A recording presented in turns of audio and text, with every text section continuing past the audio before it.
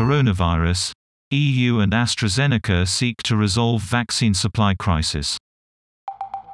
Both sides pledged to work together after a reported 50 million dose shortfall for the 27-member EU.